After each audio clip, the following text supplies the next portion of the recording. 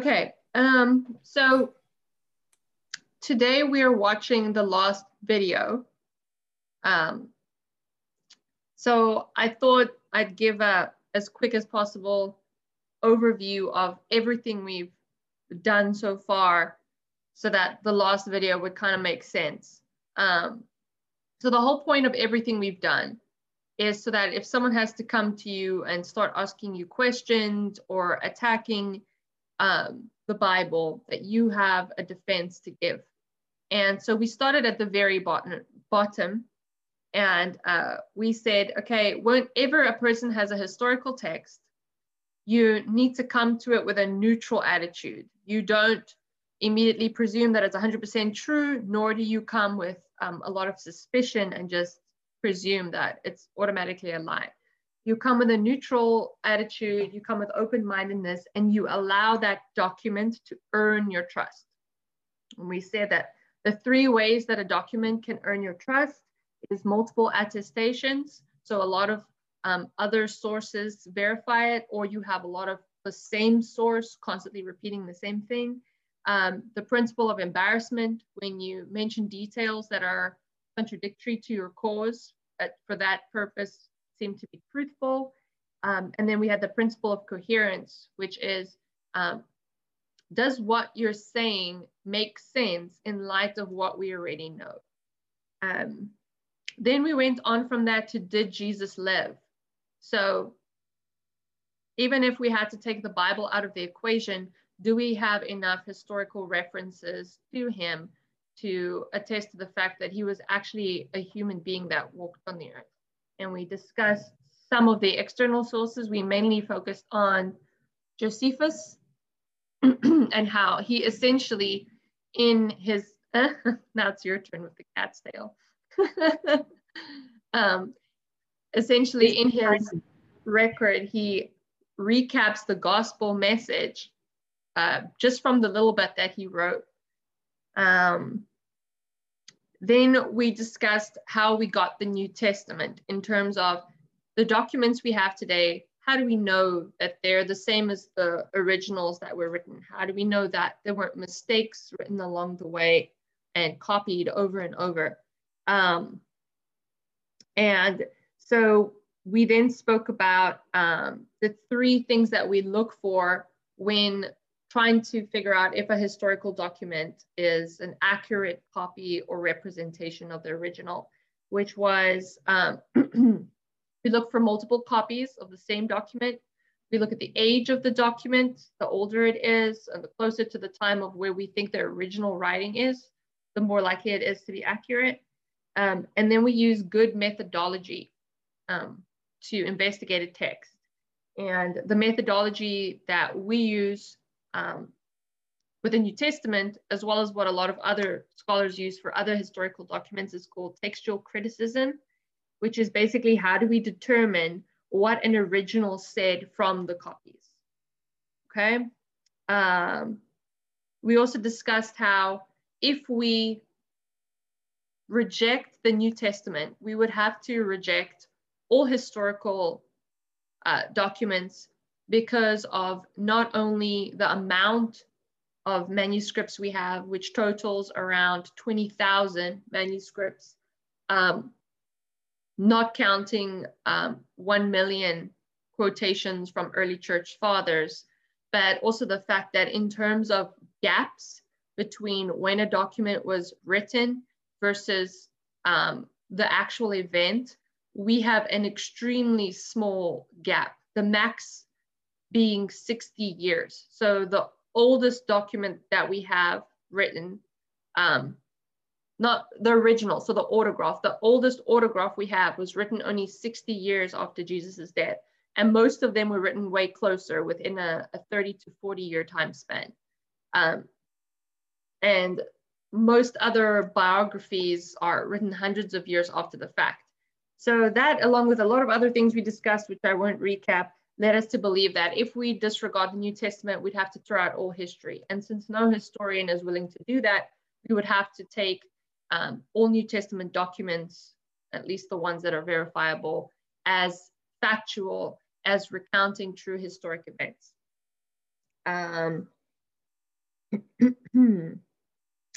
Then we discussed if it was the intention of the authors to write history.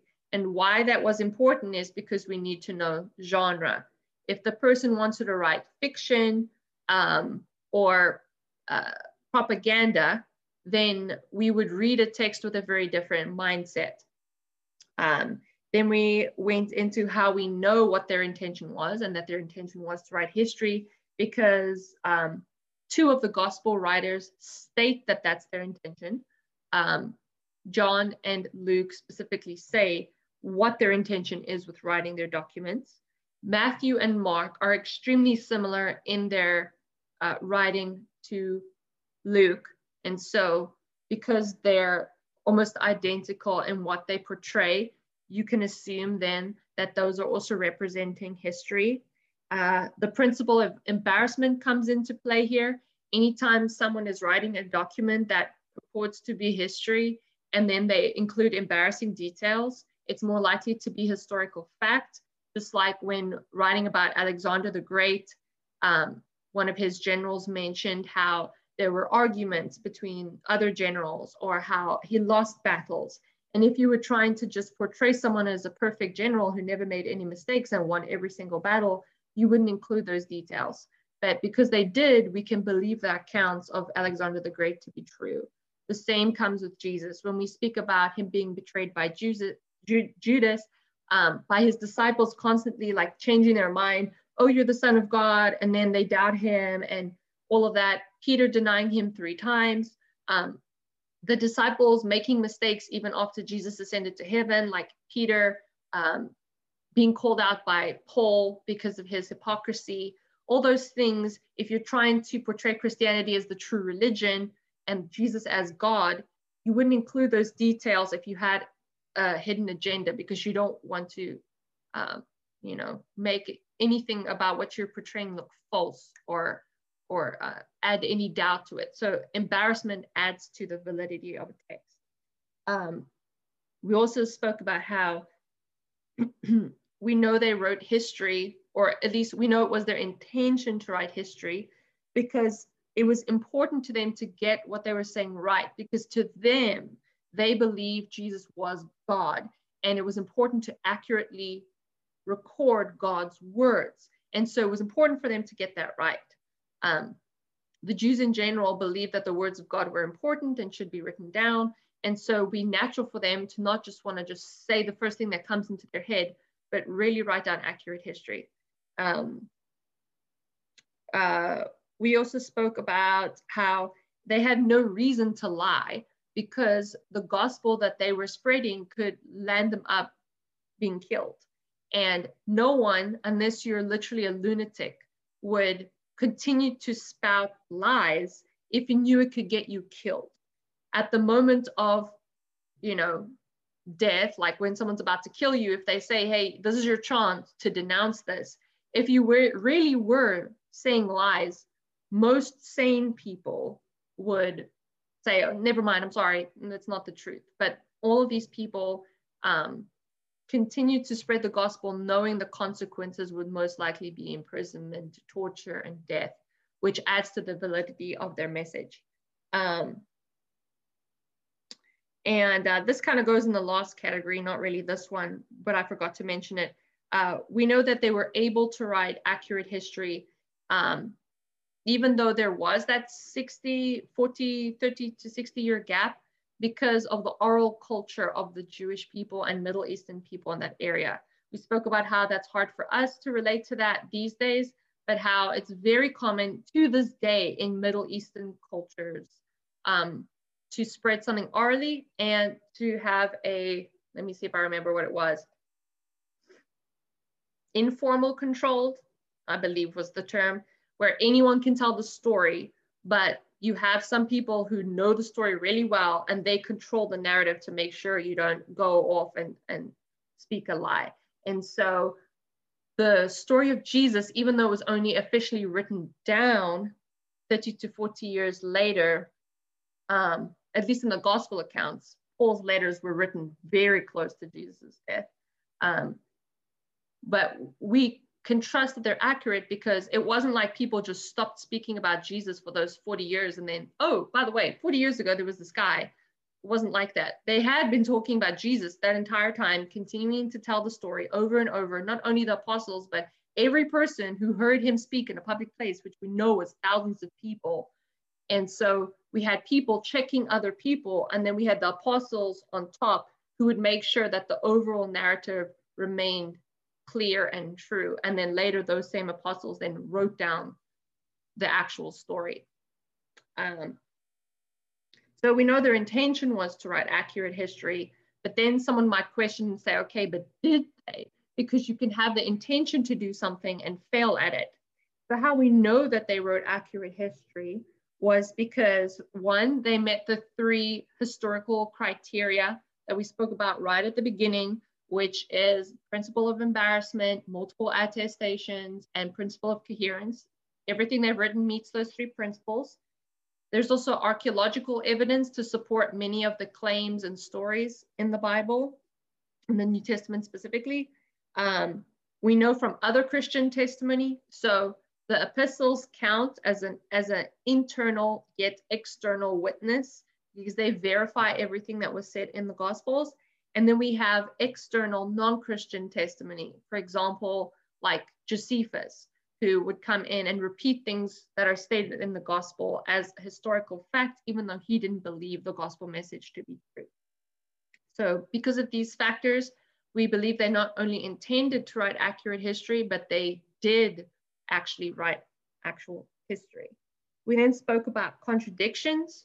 Many people say, okay, well, you have, even if you've preserved this document accurately, and the intention of the gospel writers was to write history, and maybe there's some factual things here and there, but at the end of the day, your Bible is so filled with so many contradictions, how can you even trust it? So how we would respond to that is, one, the reason we have so many contradictions is because we have so many manuscripts. If you only have 3 or 4 documents telling you about the life of Alexander, you can only have X amount of variations because you only have 4 documents. Because we have 20,000 manuscripts, as well as over 1 million quotations, naturally, the amount of variations would increase. And that's an important word that we discussed. There's a difference between errors and contradictions and variations. If I said, I went to the store today, and then later on I said, today I went to the store, that's a variation. It's not an error, and it's not a contradiction. And so when we have 400,000 variations, that doesn't mean it's a mistake or an error. It means anytime something is phrased differently. We also spoke about how most of those quote unquote errors are spelling errors or grammar errors. And if you take those out, you've eliminated most of the contradictions. And then we spoke about the few passages that do actually differ or are missing in one grouping of manuscripts to another. And we spoke about how these are very few and how they don't actually impact the gospel message. Stuff like the angel stirring the water at the pool of Bethesda. Whether that is a true account or not, it's got nothing to do with the message of Jesus. And even if we had to eliminate it out the Bible, it wouldn't change our theology at all. Then we spoke about how we got the New Testament books. So not how did we accurately keep a record, but we have all these different gospels. How did we, quote unquote, pick which one should be in our New Testament? And we spoke about how we actually didn't pick or choose, we identified. It's not like we had a bunch and we're like, oh, I like that one, I like that one, I like that one. There were actual gospel accounts that were the inspired written word of God, and we identified those as Christians in the early church to be the word of God. And we did that by looking at 4 different criteria. Apostolicity, so was it written by an apostle or a close associate of an apostle?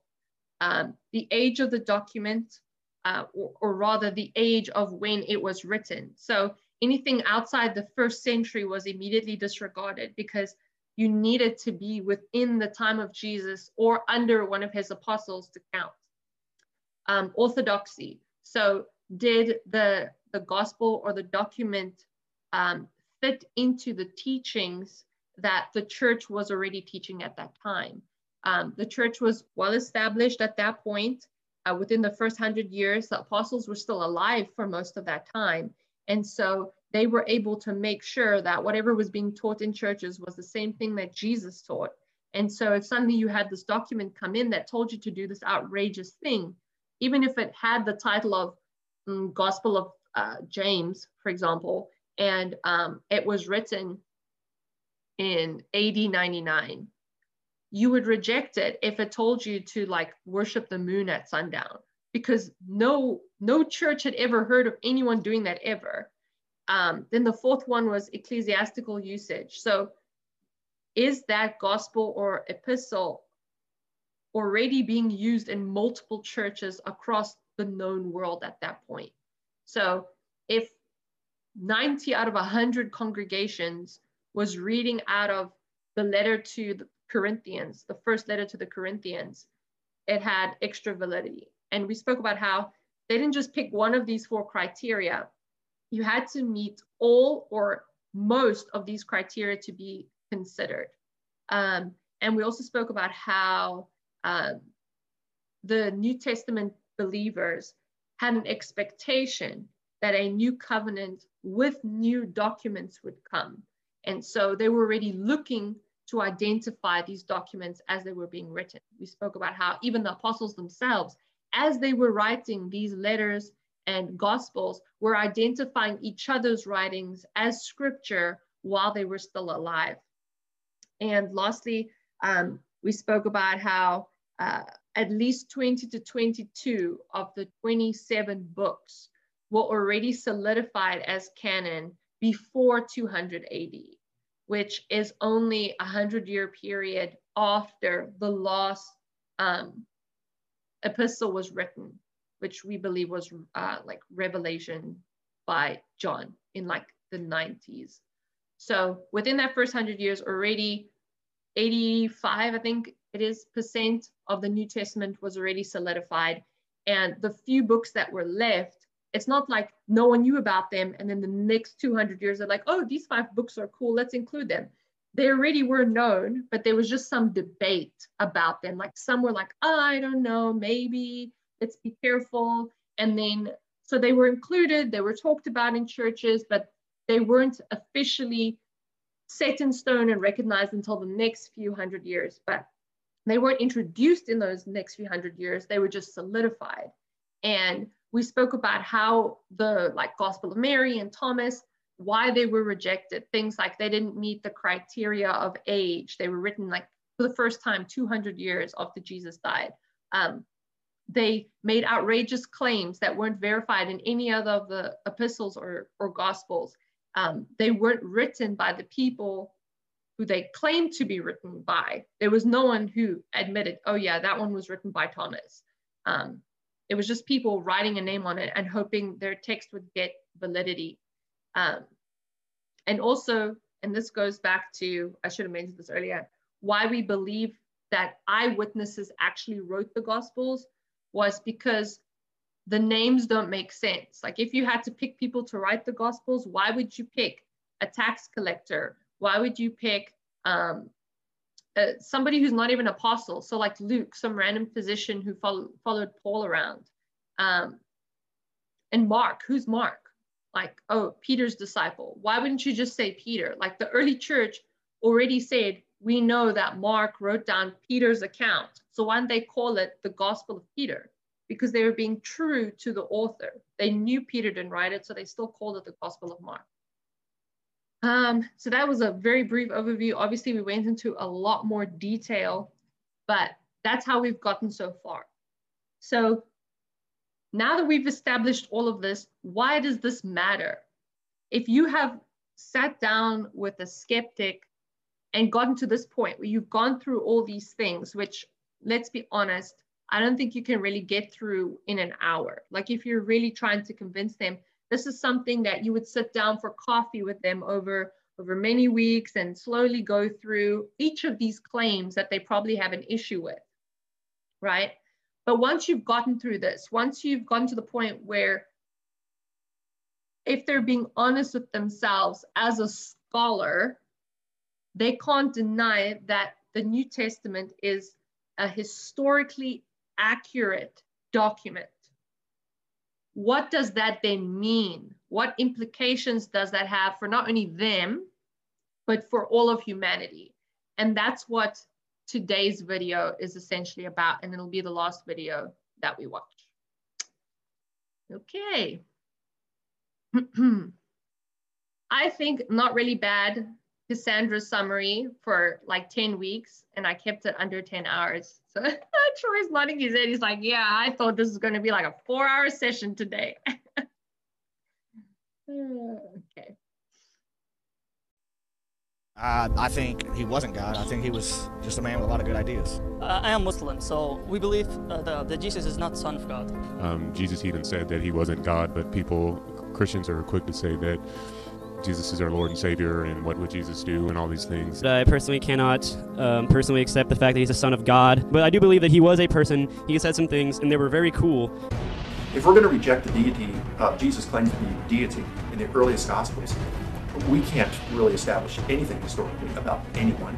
But Jesus is unique in that he's the only religious founder who literally claimed to be God. It's in every layer of the gospel position, from A to Z. Mark, Q, M, L, John. It's in all of those. And it's in multiple literary forms. So this is the very finest kind of multiple attestation that we can have. Once you admit the data of the New Testament as historical data, not necessarily as infallible, once you admit that there was a character named Jesus and he got crucified for claiming to be God, once you admit that, there's only 3 ways out. You either bow down and worship him, or you throw stones at him, or put him in a mental asylum. If Jesus is not God, then he is an idiot.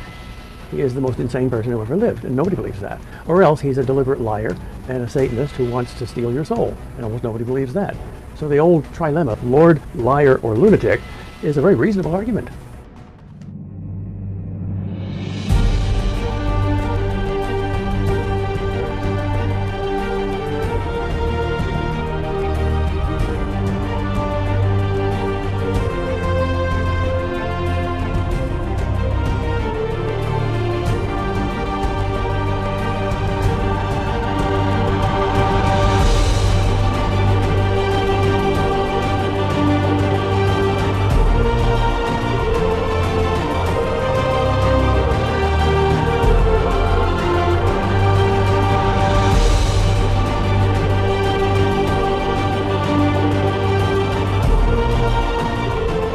Okay, let's jump into our next topic, the trilemma argument from Christ's character. The trilemma argument from Christ's character, sometimes known as the Lord, liar, or lunatic argument. This is a very famous argument. It has roots back in the Church Fathers.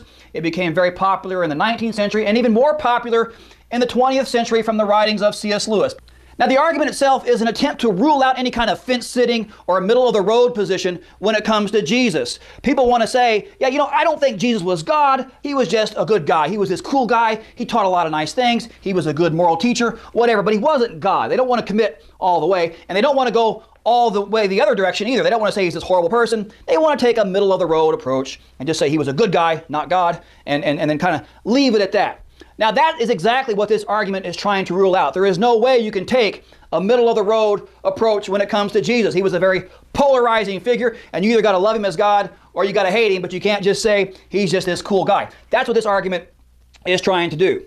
Now, one of the beauties of this argument is its simplicity. It's beautifully simple. It's so simple, even a young child can understand it. And it simply just runs like this. Who was Jesus? Well, he was either a God or a bad man. So this is the trilemma argument from the divine claims of Jesus. Now, our first premise here is that Jesus claimed to be God. Now, either that claim is true or that claim is false. If the claim is true, then Jesus is in fact God. We can call him Lord. If the claim is false, well, then we're faced with another question. If false, then either Jesus knew it to be false or he did not. Pretty straightforward. Either he knew it to be false or he did not. If he knew it was false and yet, said it anyway, Jesus is a liar. If, on the other hand, he did not know it was false, then Jesus is a lunatic. So you have 3 options here, either Lord, liar, or lunatic, all hinging upon whether or not Jesus, in fact, claimed to be God. Now, this argument is in fact very tight. If it's true that Jesus claimed to be God and he's wrong about that, then he was either lying or he's crazy, and not just in a little way either.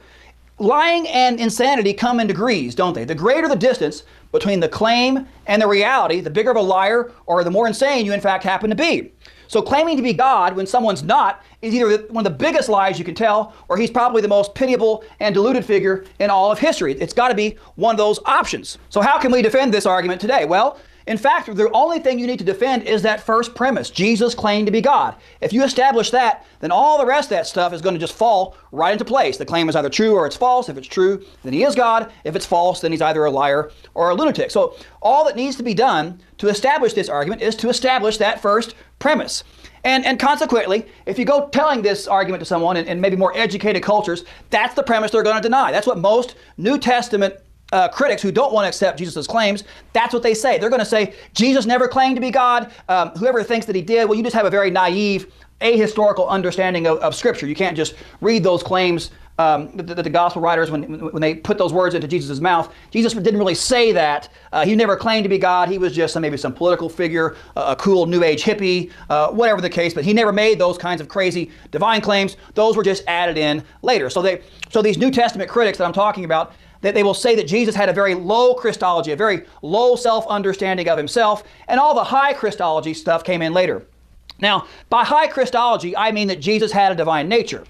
By a low Christology, I mean that Jesus was just a man with a human nature. So that's an important term you'll see a lot when you do some New Testament studies, is the difference between a low Christology and a high Christology. It's just, they're just terms for low Christology being just like an average guy like us, and high Christology meaning an elevated self-understanding of being a divine figure. Now again, by far and away, most modern critics will attack this argument by simply asserting, let's say, that Jesus had a very low self-understanding of himself. He never claimed to be God. For example, the New Testament critic, the agnostic New Testament critic, Gerd Ludemann, says the broad consensus of modern New Testament scholars that the proclamation of Jesus' exalted nature was in large measure the creation of the earliest Christian communities. So all he's saying here is that Jesus never claimed to be God. Later Christians just made that stuff up. Okay. Now, so what we have to do to establish this argument is again, to establish that first premise that Jesus did, in fact, claim to be God. Now, so of course, some are going to want to know, how do we know what Jesus thought about himself? And the answer is quite simple. We know it through studying the historical record. We've already spent a lot of time in this course establishing the general reliability of the gospel, so we can go in there and look and see what did they report? What did they say that Jesus thought about himself? What can we glean from those sources? But also, even if we're wrong about that, still, we can use the historiographical criteria by themselves. Criteria like the principle of coherence or the principle of multiple attestation. We can go in there and look, and we can use those tools that historians use to pick out the relevant historical details when it comes to Jesus' self-understanding. Now, the principle of coherence here is worthy of a special mention, since it is indisputable that Jesus was condemned and suffered death by crucifixion. So whatever coheres with this event, like, say, making divinity claims, right, that is probably historical too. So the principle of coherence, if you'll remember, says that once we have an established historical fact, whatever else would cohere with that or agree with that or would seem to cause that perhaps, that too is probably historical.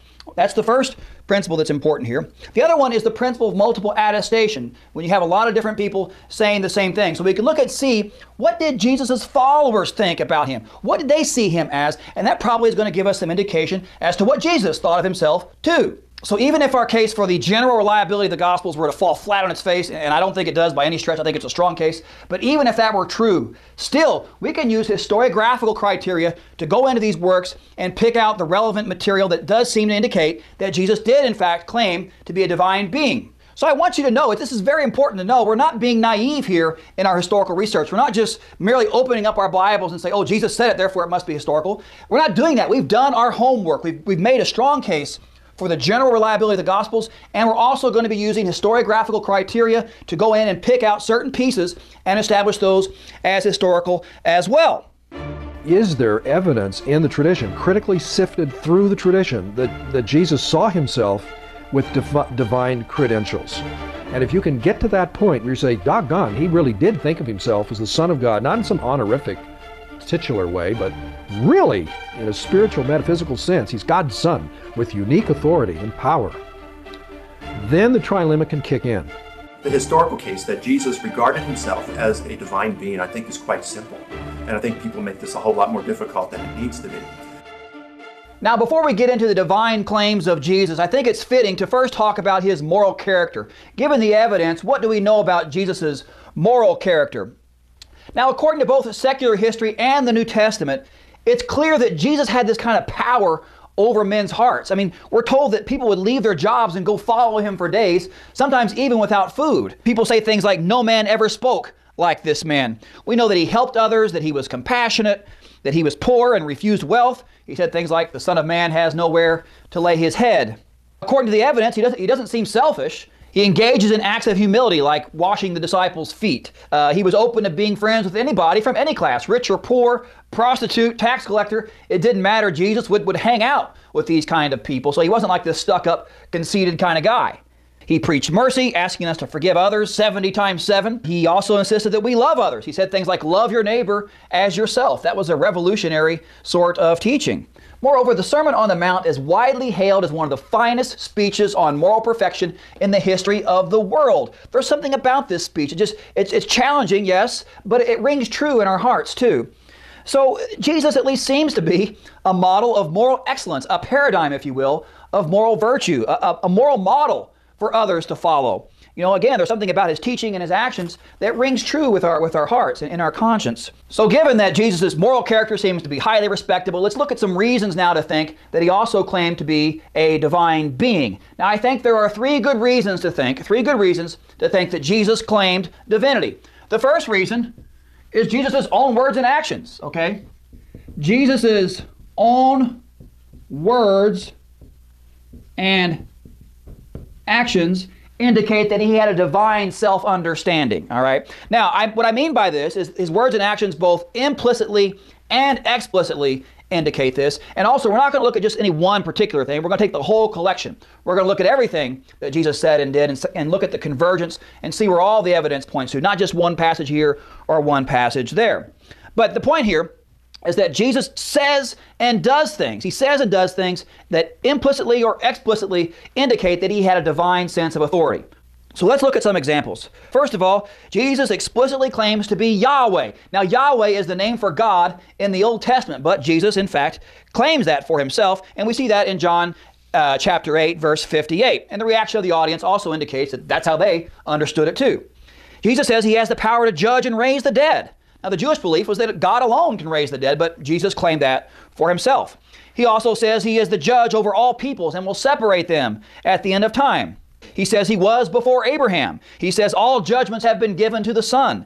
He says he is the door through which men enter to have life. He's the true vine, the way, the truth, and the life. He says he pre-existed with the Father. He actually says allegiance to him fulfills all of man's deepest needs. He says we owe a debt to him, and by loving him, that's how we gain forgiveness. He says he's equal with the Father. And it's multiply attested throughout the New Testament that he said he was central to people's salvation, and that your standing before God depends upon your standing before him. Also in the parable of the wicked tenants, and this is an important one because even critical scholars admit that the parable of the wicked tenants comes from the historical Jesus. But in this parable, Jesus says he's greater than the prophets. He says he is the special Son of God that is sent down with authority, an authority that's higher than all of the prophets. And even the scribes listening knew exactly what he meant. That's why they were trying to seize him right then and there. He also says things like he is greater than the temple. He says that he's the Lord of the Sabbath. Now the Jewish understanding was that God established the Sabbath, but Jesus said he's Lord of the Sabbath. I mean, who does this guy think he is? He also claims his kingdom will last forever. He also claims divine titles for himself. For example, he calls himself the Son of Man. Now that phrase right there, the Son of Man, this is a big deal because that is Jesus' favorite title for himself. He uses it over 80 times in the New Testament. And it doesn't mean just like a son of man, like we're all son of men or daughters of men. That's not what he's talking about. By Son of Man, he's referring to a passage in Daniel chapter 7, verses 13 through 14 to be exact, where he's talking about the Danielic Son of Man, that is a divine being that's going to come down and establish an everlasting kingdom. So this Son of Man thing is actually a claim to divinity. He also thinks he is the Messiah. Now, the Greek word here for Messiah is Christos. It's where we get the word Christian. And in fact, the word Christ become so frequently associated with Jesus, it's like his last name, Jesus Christ. But this point that Jesus thought himself to be the Messiah or the Christos, it's simply indisputable. It is all over the New Testament. The New Testament is full of examples where Jesus thinks himself to be the Messiah. Now you may be wondering, okay, well, just because Jesus thought himself to be the Messiah, how does that mean that he thought himself to be God? Well, the answer is that in the Old Testament, being God, a divine being, is one of the attributes that the Messiah was thought to be. For example, Isaiah 9:6 says, the Messiah will be called the mighty God, everlasting Father, and Prince of Peace. And of the greatness of his government and peace, there will be no end. He will reign on David's throne and over his kingdom, establishing and upholding it with justice and righteousness from that time on and forever. So in a Jewish context, if you claim to be the Messiah, you are claiming to be the guy that's going to come down and be the wonderful counselor, the Prince of Peace, establish an everlasting kingdom. You are claiming to be a divine being. Also, we see this in all the "you have heard, but I say to you" passages of the Sermon on the Mount. What Jesus is doing there is he's referencing the Old Testament 10 Commandments, which in the Jewish context came from God. He's claiming the authority to reinterpret those things. You have heard the 10 Commandments, and they said this, but I say to you. Like, who is this guy who can just walk in here and reinterpret and raise the bar on the 10 Commandments? He also says things like, all authority on heaven and earth has been given to me. Heaven and earth will pass away, but my words will not pass away. And the word that I have spoken will be his judge on the last day. So you have to understand that Jesus is making very, very radical claims here. When you say these kinds of things in a Jewish context, you are claiming an immense amount of authority. You're claiming an authority that is on par with God himself. He also frequently does things like forgiving sins. Now, in a Jewish context, only God can forgive sins, and his listeners point that out to him. Jesus will forgive somebody's sins, and some onlooker will say, hey, only God can forgive sins. And it's like, Jesus says, yeah, okay, and your sins are forgiven, and your sins are forgiven. Oh, wait, Jesus, only God can forgive sins. Yeah, okay, yeah, and your sins are forgiven, and your sins are forgiven. Clearly now, again, he's implicitly claiming an authority that can only be attributed to God, the power to forgive sins. Jesus also prayed to God using the term Abba. Now that term there, Abba, is a very informal word. It just means like daddy, okay? But Jewish people would never pray to God using such informal language. It would be almost disrespectful, okay? But Jesus thought he had the authority to use such language.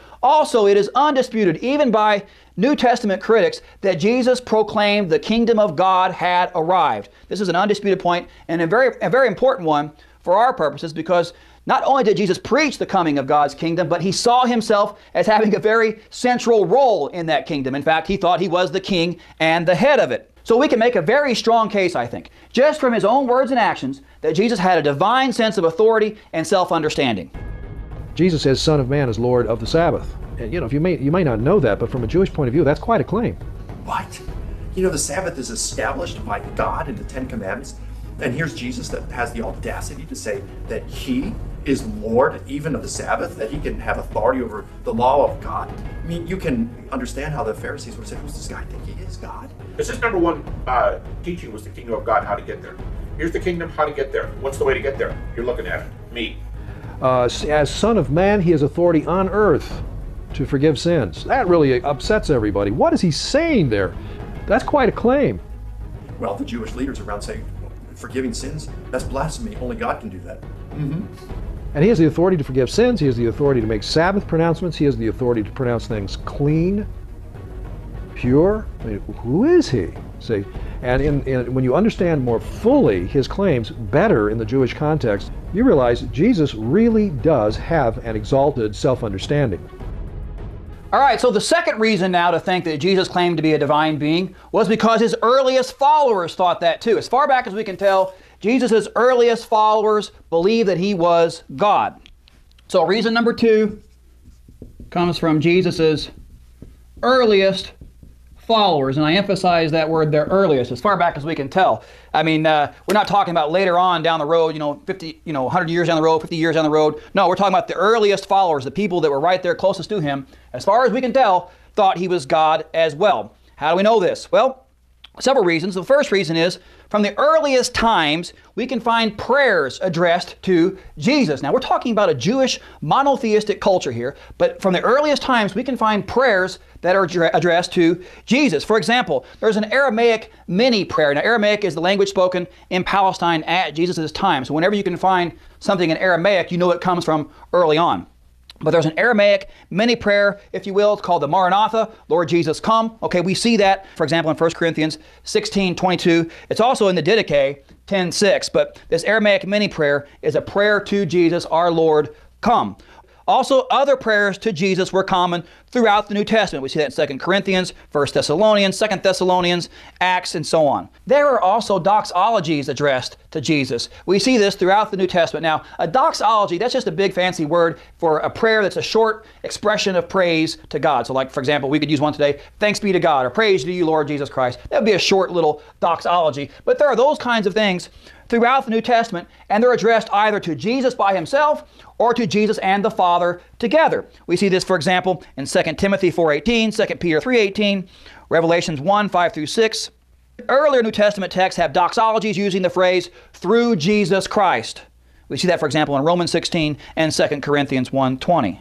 We also see hymns sung to Jesus very early on. We see this, for example, in Philippians 2:6, 1 Timothy 3:16, Ephesians 5:19, and Colossians 3. Also in the Epistle of James, I've said earlier that there are strong arguments to show that James was one of the earliest documents that we have in the New Testament. The Epistle of James, and there, Jesus is called the Lord Jesus Christ. He is the object of faith. Jesus is the Lord of glory. We can also look at Peter's sermons in the book of Acts, which are known to be very old. And there we see Jesus is called the author of life, the judge of the living and the dead, and the Lord of all. Also in Paul, there are so many references in Paul, there are too many to list right here, but in Paul we see several references to Jesus as a divine being. For example, Jesus is called the Christ who is God over all. Paul, in reference to Jesus, says, he is the image of the invisible God. All things were created through him and for him. He is before all things, and in him all things hold together. For in him all the fullness of God was pleased to dwell. Paul also says, therefore God has highly exalted him and bestowed on him the name which is above every name, that at the name of Jesus every knee should bow in heaven and on earth and under the earth, and every tongue confess that Jesus Christ is Lord. And when Paul writes these things, it's not like he's teaching. He assumes that this is common knowledge amongst his audience. So it's not like he's writing these things as if it's some kind of new revolutionary doctrine. No, he assumes his audience is already familiar with these ideas. Also, again, we see in John. John writes, this is why the Jews sought all the more to kill him, because he not only broke the Sabbath, but also called God his Father, making himself equal with God. In fact, we can say that this equating of Jesus with God is taught throughout the entire New Testament. Okay? Worship of Jesus was very primitive and early in Christian communities. Now we have to ask this question though. Why would Jewish monotheists suddenly start worshiping this man, Jesus? Why would they do that? Well, the Gospels all say that Jesus encouraged them to do so. In other words, the origin of the disciples' belief in Jesus as God is simply inexplicable unless it comes from Jesus Christ himself. How else are we supposed to explain a full-blown high Christology in the earliest stages of Christianity unless it comes from Jesus himself? You know, it's really amazing to me that some modern New Testament critics have so much arrogance that they think they know better what Jesus thought about himself than Jesus' own disciples like Peter, Paul, John, etc. So I think we can see now then that not only do Jesus' own words and actions lead us to think that he thought himself to be God, but also what we see from Jesus' earliest followers also indicate that they thought he was a divine being. And where in the heck would they get that idea except from Jesus himself? How is it that all of the early witnesses get the idea that Jesus is somehow God? You have it in Paul, you have it in their own way in Matthew, Mark, and Luke, you certainly have it in John, you have it in Hebrews in some way. In all of these kind of different traditions of early Christianity, you have various ways of associating Jesus with God or assigning to Jesus what belongs properly only to God in the Jewish symbolic context. And there's only one common source that stands behind all of these traditions, and that's Jesus. The earliest Christians, the apostles themselves, regarded Jesus as a divine being. One only has to look at Philippians chapter 2. And here we have an apostle, Paul, saying this in one of the earliest pieces of New Testament literature, saying that Jesus is no less than God himself. Not only do we find high Christology in the earliest New Testament literature, such as the writings of Paul, but we find it throughout the Gospels. So the earliest Christology that we have is actually in a way already the highest Christology. It's the Christology that worships Jesus. It's the Christology that assigns to him the name above all names. It's the Christology that assigns to him, or that associates him with God in the two distinctively divine works of creation and redemption. What is the best historical explanation for how the earliest Christians, who were pious Jews, monotheistic Jews, came to believe that Jesus is divine? And it seems to me that the very best historical explanation is Jesus claimed to be divine himself, and that's why the earliest Christians believed it. Now, the third reason to think that Jesus claimed to be God is that Jesus' divine claims best explains the crucifixion. Jesus' divine claims are what best explains the crucifixion, which is the most solid piece of historical knowledge that we have about Jesus, is that he suffered and died by a crucifixion. What would explain the crucifixion? Why would they take this guy who, in the minds of some scholars, this guy is just non-offensive at all. This guy just wouldn't hurt a flea. He was just this kind of a new age hippie that just said, love everybody. And that's all he ever said. If he never claimed to be God, why would a guy like that get in trouble and find himself strung up on a cross? Jesus that never made any radical claims would have never been crucified, you see. Take, for example, the passage in Matthew. And the high priest said to him, I adjure thee by the living God that you tell us, if thou be the Christ, the Son of God. Jesus saith to him, thou hast said it. Nevertheless, I say to you, hereafter you shall see the Son of Man sitting on the right hand of the power of God and coming in the clouds of heaven. Then the high priest rent his garments, saying, he hath blasphemed. What further need have we of witnesses? Behold, now you have heard the blasphemy. So we know even from pagan sources that Jesus was crucified. Jesus' crucifixion is the most well-established fact we have about him. And therefore, given the principle of coherence, we should accept whatever would explain this fact. What would explain the fact that this guy got himself crucified? A Jesus that was just a nice guy, a cool guy, a peace man, loving hippie, that kind of guy would never tick anybody off and would never get himself crucified for blasphemy. How did this fella get himself killed?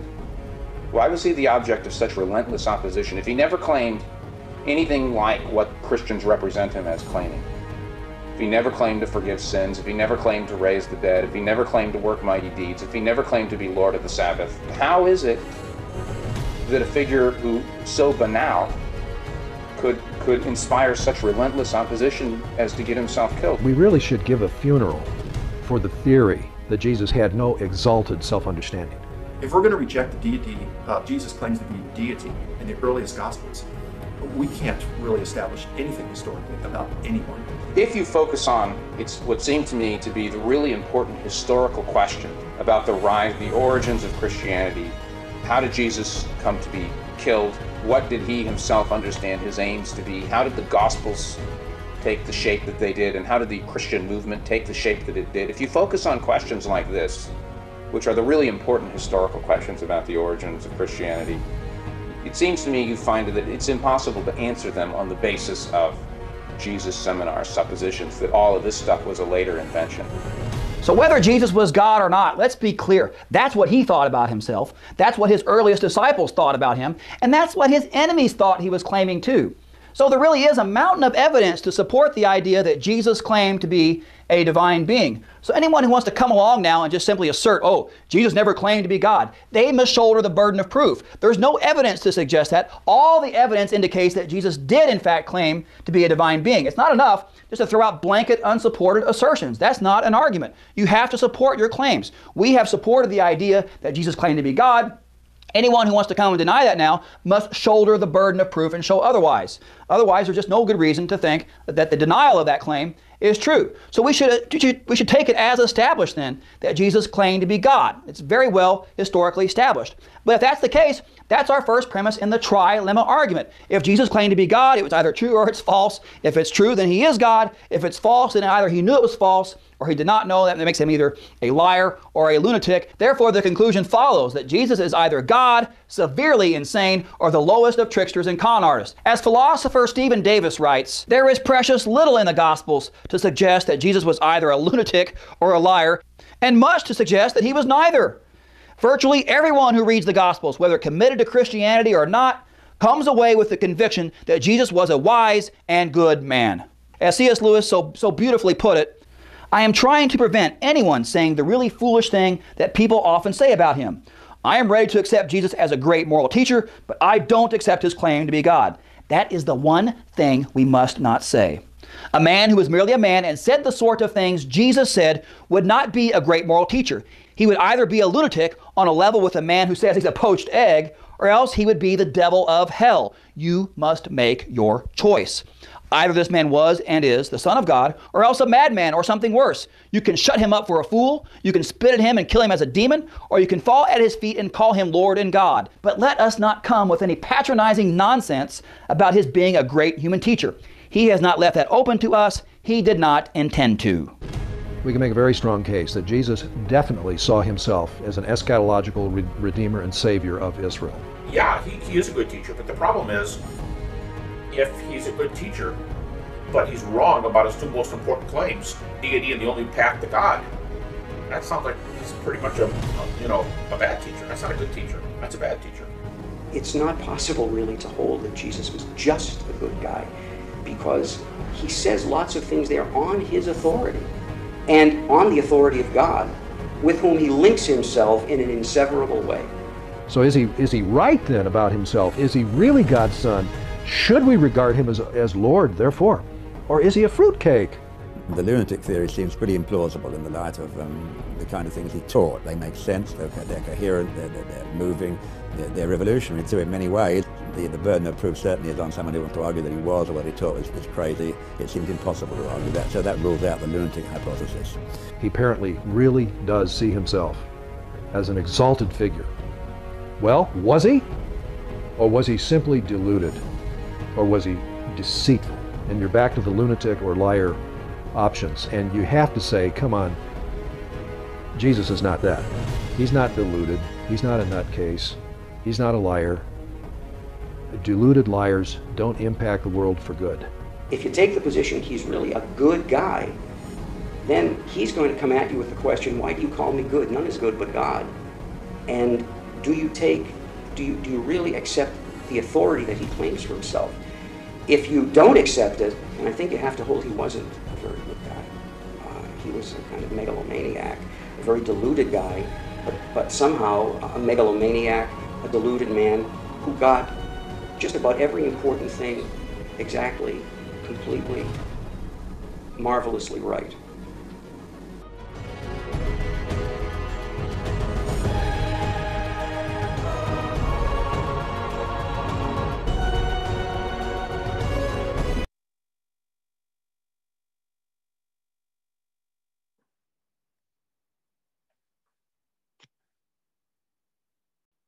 Okay, can everyone hear me?